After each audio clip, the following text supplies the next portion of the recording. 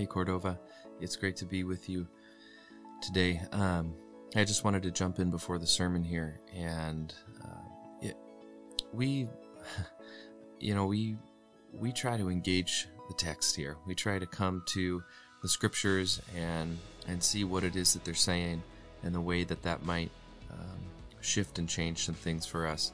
Today we're going to talk about marriage. We're going to talk about sex and sexual brokenness. We are going to talk about difficulty in sexual relationships and the way that played out for Israel and in Israel's world, the way that Moses commanded and led his people to deal with those things. And we live in a world that is full of that kind of brokenness, that is full of that kind of difficulty. And my hope today is that as you hear this, that you hear God's heart. You hear God's heart for you. You may be able to pick up on it there. I preach this confessionally, and I preach this knowing that I am deeply accountable for my own brokenness, sexually, relationally, and otherwise. But I also preach it knowing that there is a deep sense of God's grace, God's healing at work. At work in these texts, at work in my life, at work in our relationships. So I ask that you would come ready to hear from the Lord today. Let's pray. Father in heaven, you have given us your word to guide and direct our paths, to guide and direct us into your eternal life that begins even here, that begins even now. Father, may we leave aside those things of this world which are temporary and fragile, and instead turn ourselves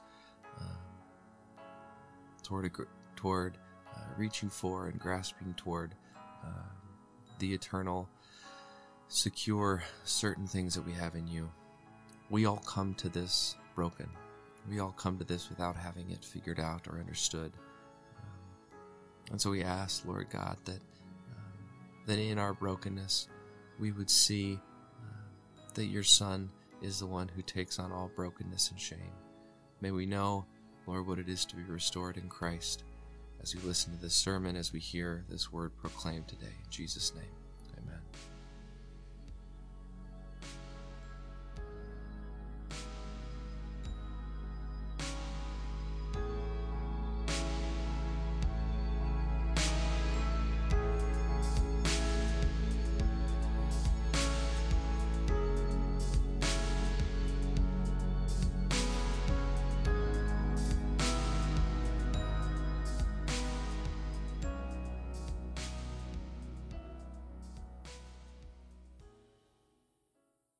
Elders, I gave my daughter to marry this man, to marry, and he hates her. And behold, he has accused her of misconduct, saying, I did not find in your daughter evidence of virginity. And yet this is the evidence of my daughter's virginity. And they shall spread the cloak before the elders of the city. Then the elders of that city shall take the man and whip him. And they shall fine him 100 shekels of silver, and give them to the father of the young woman, because he has brought a bad name upon a virgin of Israel. And she shall be his wife. He may not divorce her all his days. But if the thing is true, that evidence of virginity was not found in the young woman, then they shall bring out the young woman to the door of her father's house, and the men of her city shall stone her to death with stones, because she has done an outrageous thing in Israel by whoring in her father's house. So you shall purge the evil from your midst. If a man is found lying with the wife of another man, both of them shall die, the man who lay with the woman and the woman. So you shall purge the evil from Israel. If there is a betrothed virgin, and a man meets her in the city and lies with her, then you shall bring them both out to the gate of the city, and you shall stone them to death with stones, the young woman because she did not cry for help, though she was in the city, and the man because he violated his neighbor's wife. So you shall purge the evil from your midst. But if in the open country a man meets a young woman who is betrothed, and the man seizes her and lies with her, then only the man who lay with her shall die. But you shall do nothing to the young woman. She has committed no offense punishable by death, for this case is like that of a man attacking and murdering his neighbor. because he met her in the open country, and though the betrothed young woman cried for help, there was no one to rescue her. If a man meets a virgin who is not betrothed and seizes her and lies with her, and they are found, then the man who lay with her shall give to the father of the young woman 50 shekels of silver, and she shall be his wife, because he has violated her. He may not divorce her all his days. A man shall not take his father's wife, so that he does not uncover his father's nakedness. Let's pray. Lord God, we pray that you would help us to stand under your word. This morning we know that sometimes these words are difficult for us to hear for different reasons, and we pray, Lord, for understanding, for open ears, for depth of insight, and the ability, Father, to submit ourselves to you in all things. We pray in Christ's name. Amen. Well, portions of Scripture like this can often be difficult for us. They seem, honestly, repulsive and punitive sometimes to the wrong person as we read a text like this. And honestly, just kind of wrong-headed. Because they're so far from us culturally, right? To try to understand what marriage was so many thousands of years ago in a different culture, a different place, tribal people, patriarchal culture, as Moses is getting ready to bring his people across the Jordan. In their world, marriage was not an agreement between two people who loved each other, that they were going to remain, they were going to express through the pronouncement of their personal love this devotion and covenant to one another. Marriage was a property arrangement, right? It was about the uniting of households, the bringing together of two families, but it was also a property arrangement. And we kind of look at that and we go, yeah, I don't think so. I'm not going to go with them there. And that is fine and good, and we'll talk about actually a little bit why we have those feelings a little bit later. But that's the world that they lived in, right? That's the world that they lived in. And it's important for us to try to read these texts generously, rather than coming at them and saying, why couldn't they understand our day, these 3,500 years later or 4,000 years later? Why couldn't they get together what it was to be married in a kind of liberated and equal world where women and men can both own property, where women and men can both work, where women... You see what I'm saying? If we're going to have a generous reading of this text, if we're going to come at this in a way that says, yes, we're going to read these in ways that they would have read them, then we've got to press pause for a second sometimes on those feelings. And we all know that even today, the world can be a dangerous place for women, right? I'm always reminded, in college we'd go do like homeless ministry and stuff, and we'd kind of be downtown in whatever alleys, talking to whoever in dark corners and places, and we just kind of have women who would be like, yeah, I'm not going with you. That's not going to happen. And they were right to do that, but sometimes my own head just sort of skips over that reality. Imagine how much more dangerous the world would be in a world without cell phones, or a world without security cameras, or a world where the only real protection on you was your ability to scream and to get somebody to hear that scream and then respond, right? If that's your only security system, and if you live in a world that is that dangerous, you can understand in places the terror that would have been many women's realities in this place and in this time. It was a patriarchal world, right?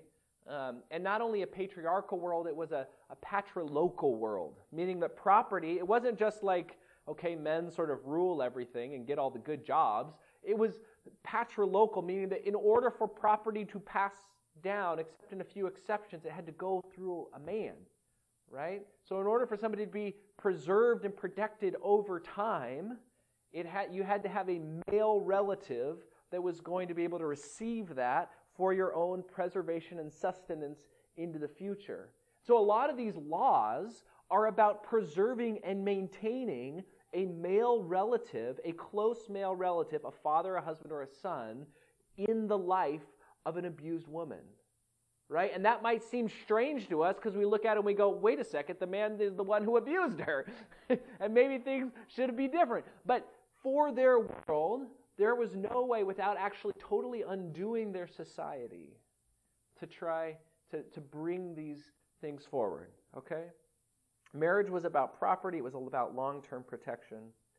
Women would go from their parents' house to their husband's house, and in the process, and then eventually, if they lived long enough, to their son's house, they would be protected in that process. And so the questions were things like, were the parents compensated properly for the situation that happened with their daughter? Was her honor in place?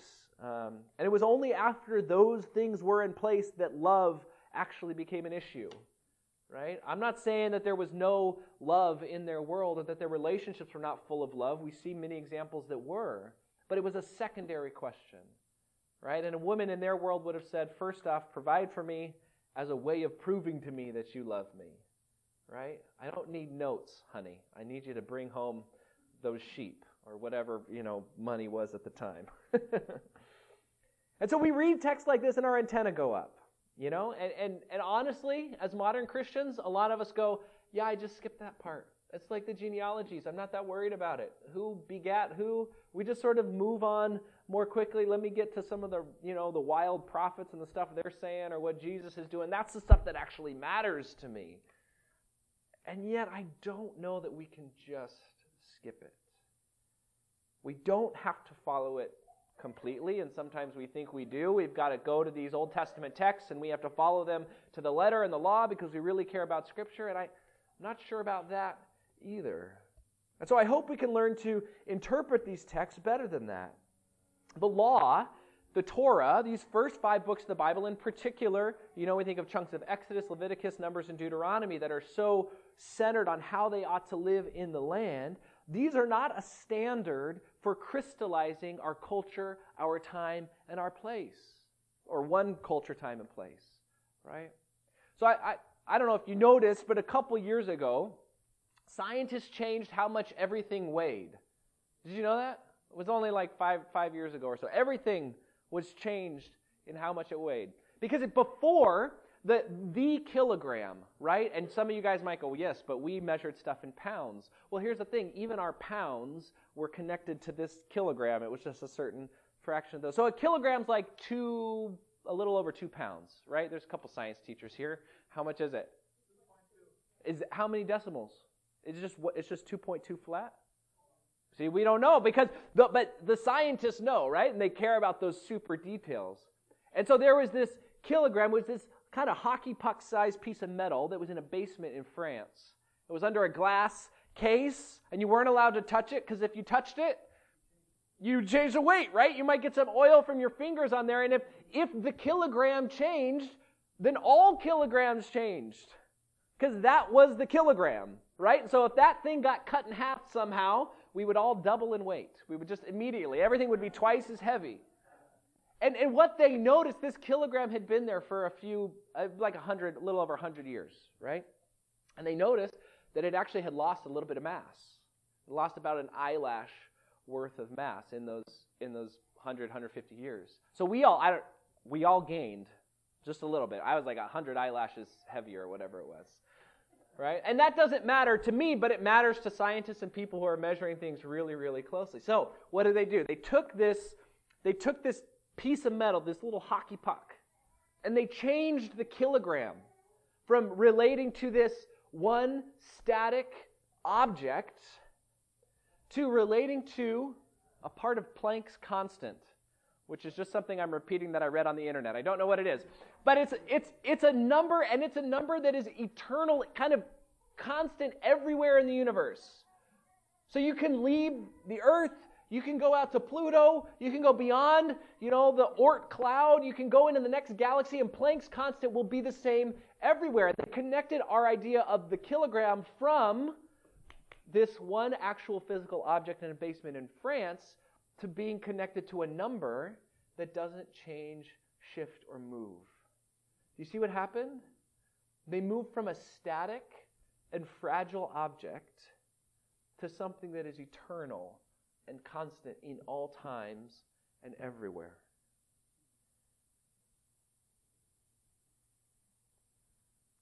Why am I talking about a kilogram? Because here's the thing.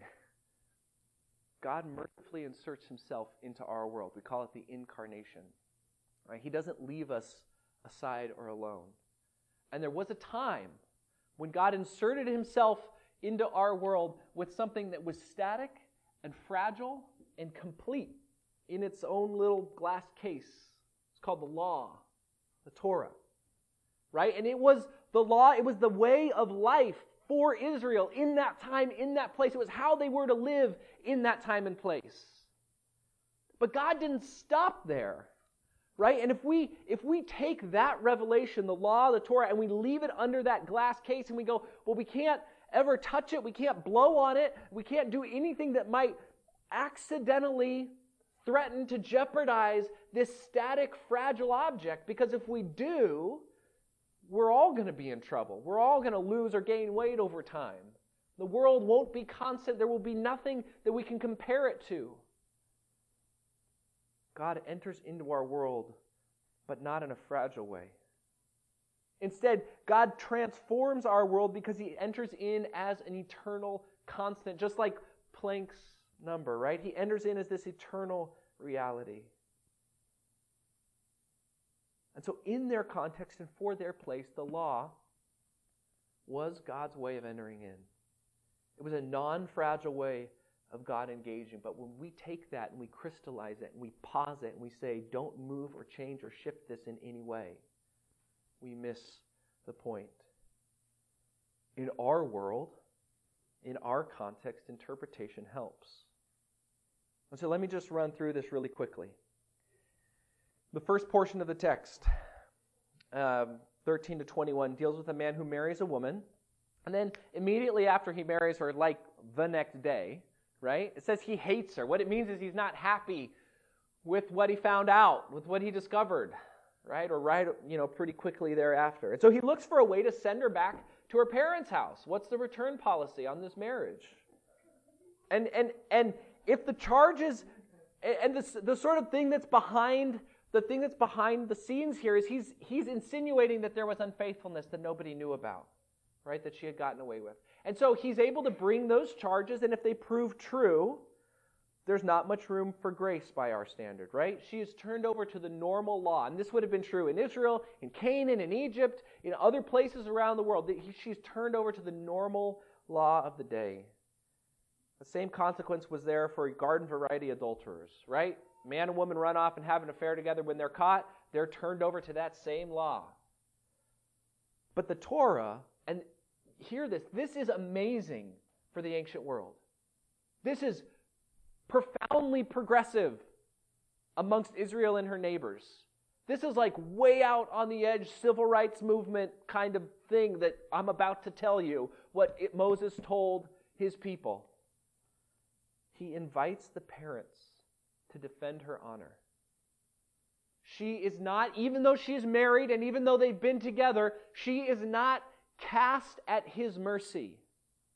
Right? She's not at the mercy of her angry or disappointed or otherwise dissatisfied husband. Instead, her parents are able to defend her honor and to do it with evidence. To come and say, no, you've all read medieval stuff. Like this is, there is evidence of her virginity. And if the man loses the case, what happens? He becomes the accused. He becomes the accused, and he's disciplined. He's whipped, and then he's fined. He's forced to marry her without being able to divorce her. Why does that matter? Because he has to guarantee her security for life. There's no option for him anymore. There's no escape cord that he can pull to say, well, I'm going to send this woman away because I'm no longer happy with her.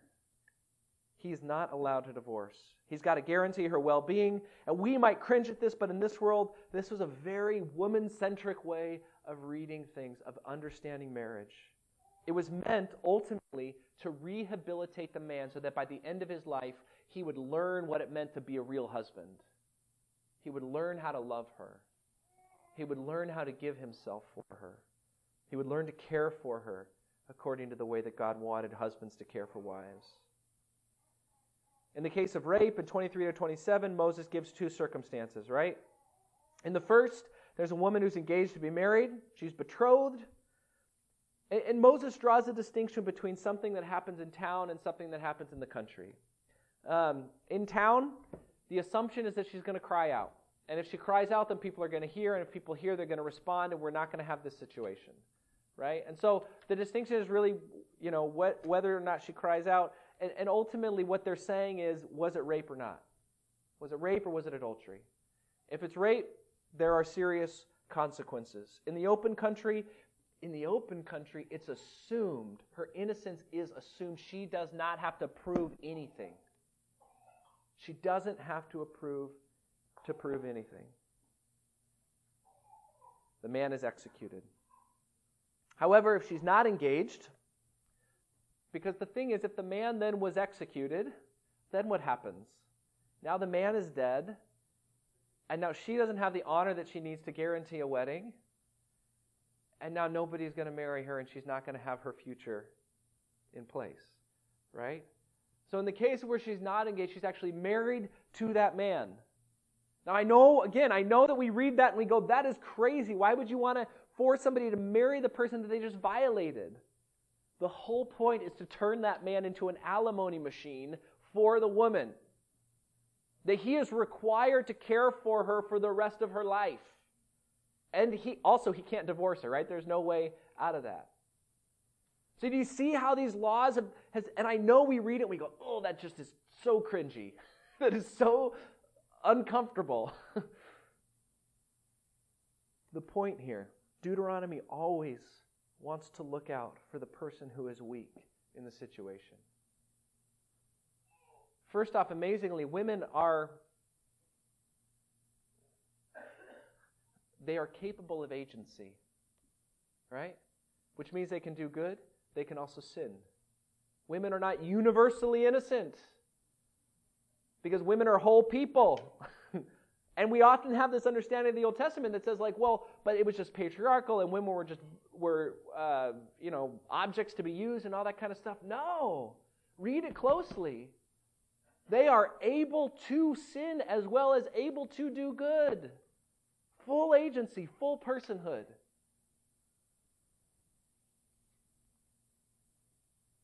But there's also this preferential option for the weak. Deuteronomy wants to look out for the person who is weak. And I think often that's what we need to take forward from this. That God enters into this world of ancient, patriarchal, tribal Israel and provides a way of living that takes into account the weak and the vulnerable according to their standards. Right?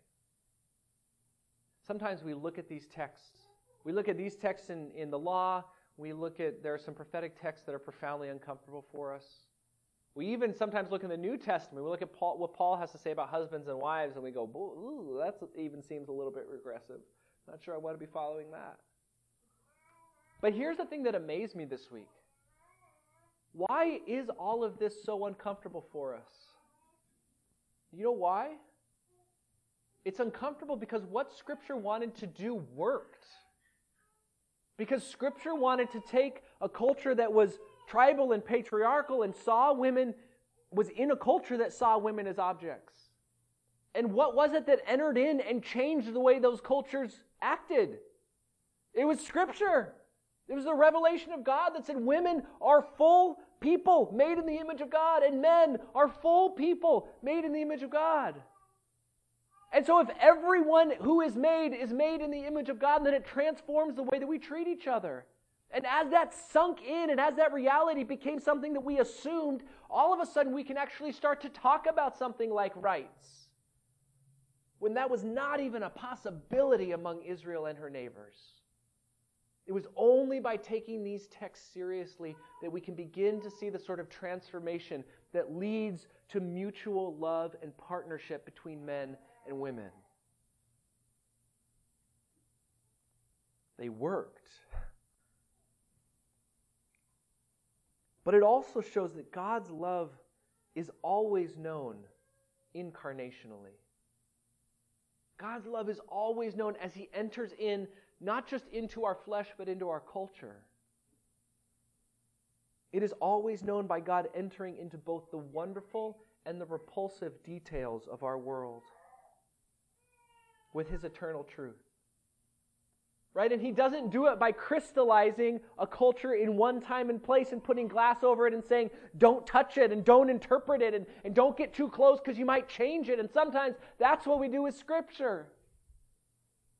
No, God enters into it the way that Planck's constant enters into something and says, I'm not worried about changing. I'm a constant. I'm the same here. I'm the same there. I'm the same everywhere. And so we see God enter incarnationally into Israel's world, moving into those specific times and places so that we might then come to understand the eternal. Part of the difficulty in this for me is that I'm actually not convinced that our understanding of marriage is even better, right? We've changed, right? And we're maybe better in this regard when it comes to equality and mutual agency. But we've also twisted marriage in different ways. We are misguided. First off, among the fact that we want to place the number one most important thing about marriage is whether or not our emotional and personal needs are met, right? We often get rid of our sort of standard marriage vows.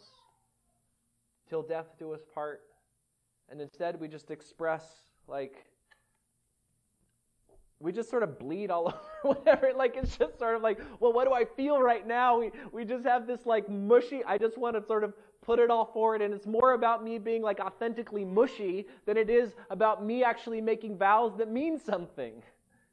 And the problem then is that when that mush is gone, and I no longer feel like that, and mush doesn't stick around, it always fades, I no longer feel like that, now there's no reason for me to stay in the relationship. Because the relationship doesn't speak to anything other than how I feel about the person. And I'm a very up and down person. I need vows. I really do. You know what I said to Indra on our wedding day? The exact same vows you see in everywhere.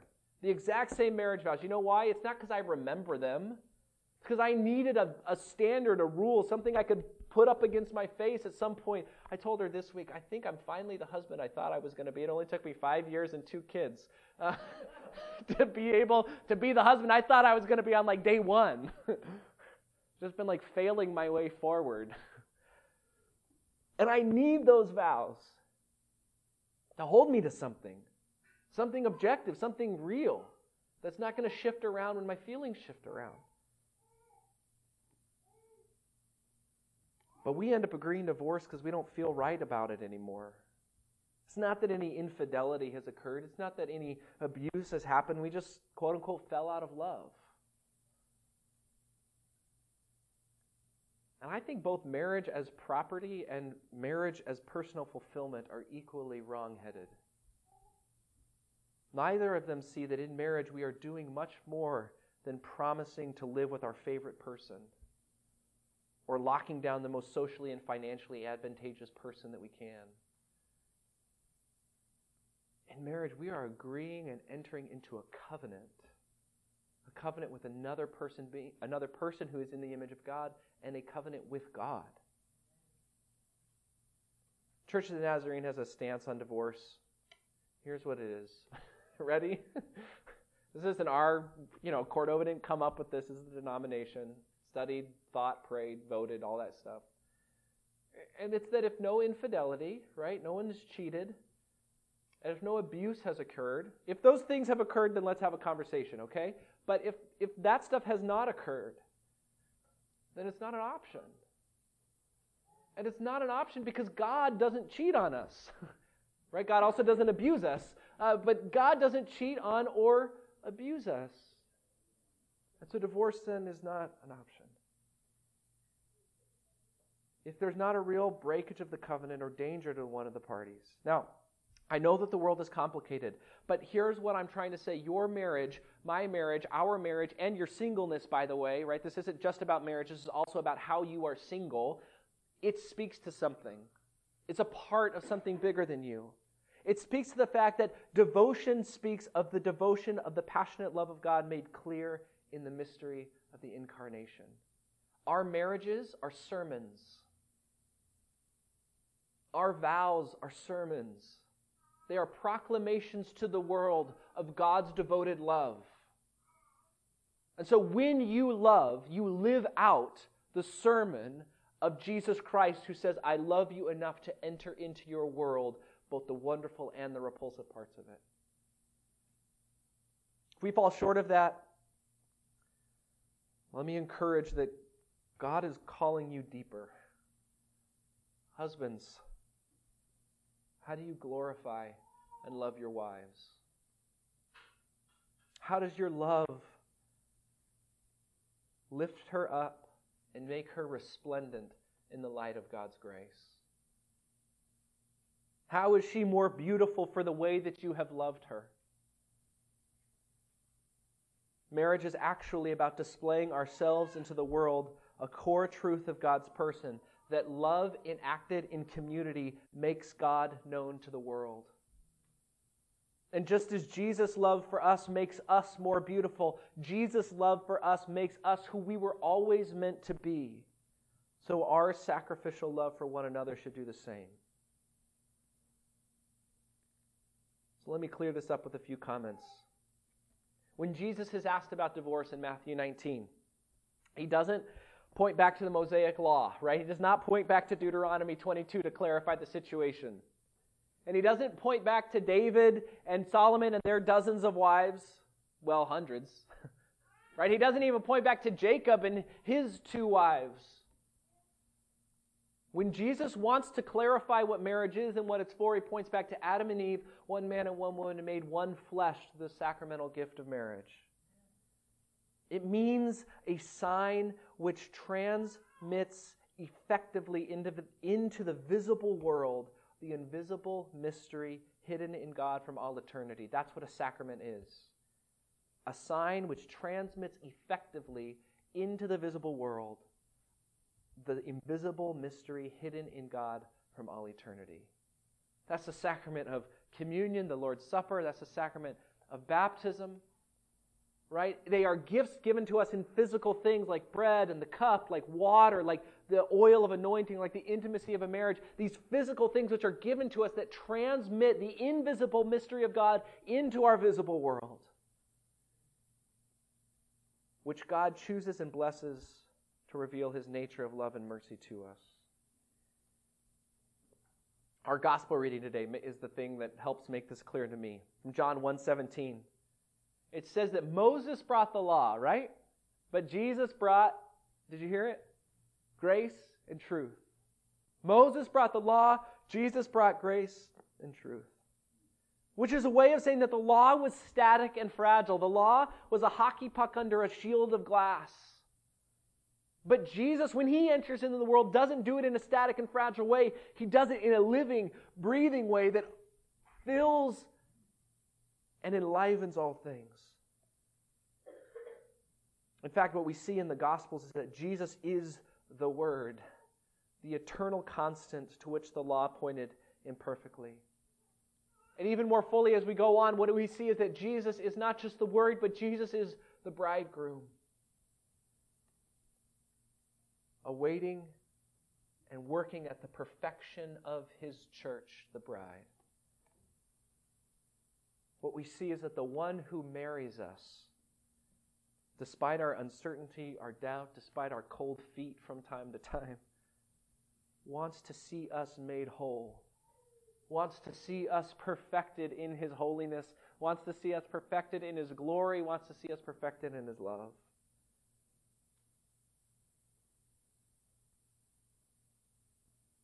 Jesus, removes all shame from us. Adam and Eve in the garden were naked originally, but not ashamed. Then they sinned, and shame overtook their whole world as they were cast out from God's presence.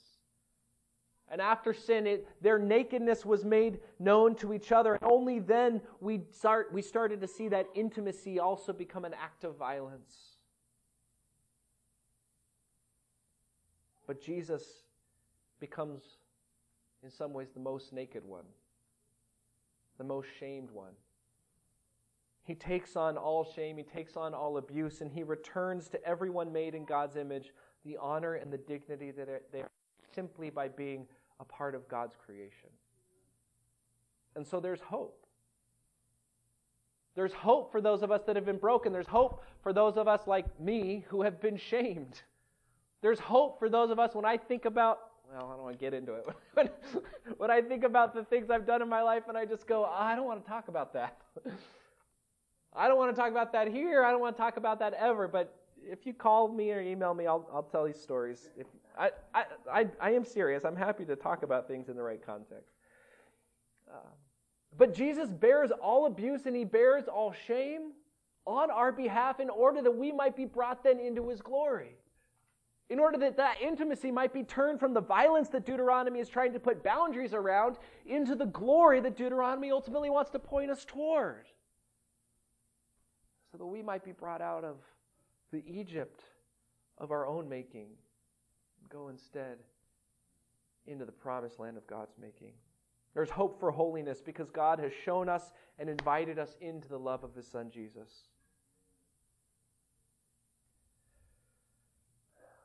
All right.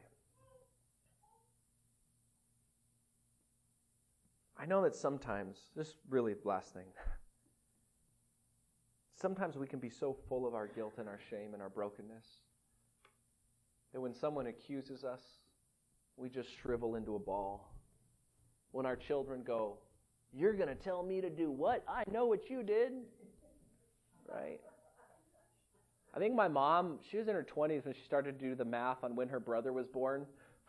It's like, wow, that's the fastest full-term pregnancy in the history of mankind.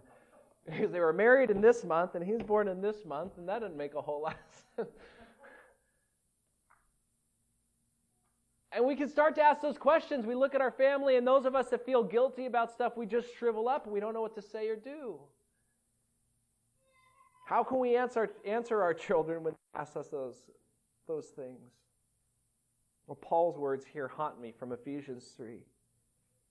To me, though I am the very least of the saints, this grace was given to me to preach the unsearchable riches of Christ and to bring to light for everyone what is the plan of the mystery hidden for ages in God who created all things so that through the church the manifold wisdom of God might now be made known.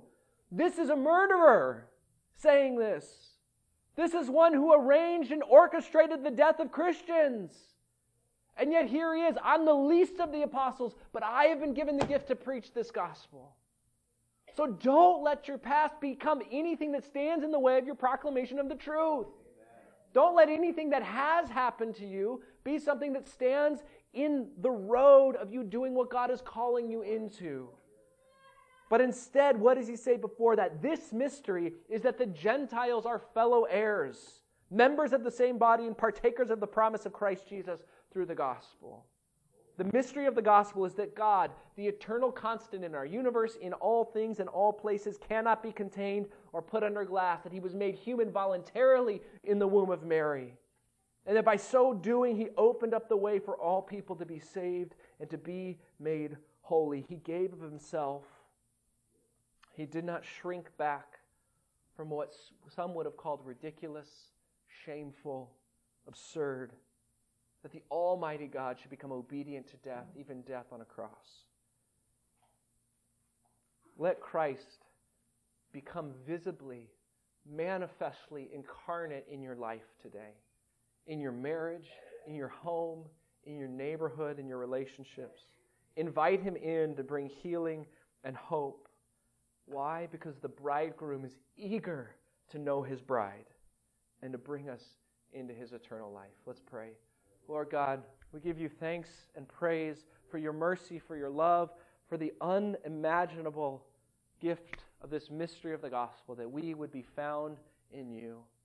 May we live, Lord, into this mystery, whether it's in our marriage, whether it is in our singleness, that we would find the very mystery of our body wonderful and glorious, drawing us into the gift of your eternal covenant with us. We pray it in Christ's name.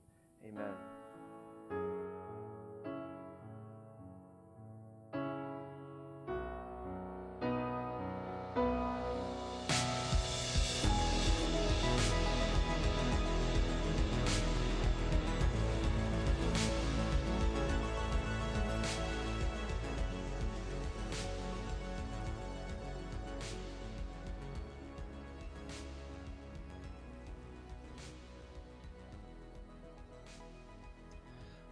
And I want to come in at the end again just to give you a quick challenge.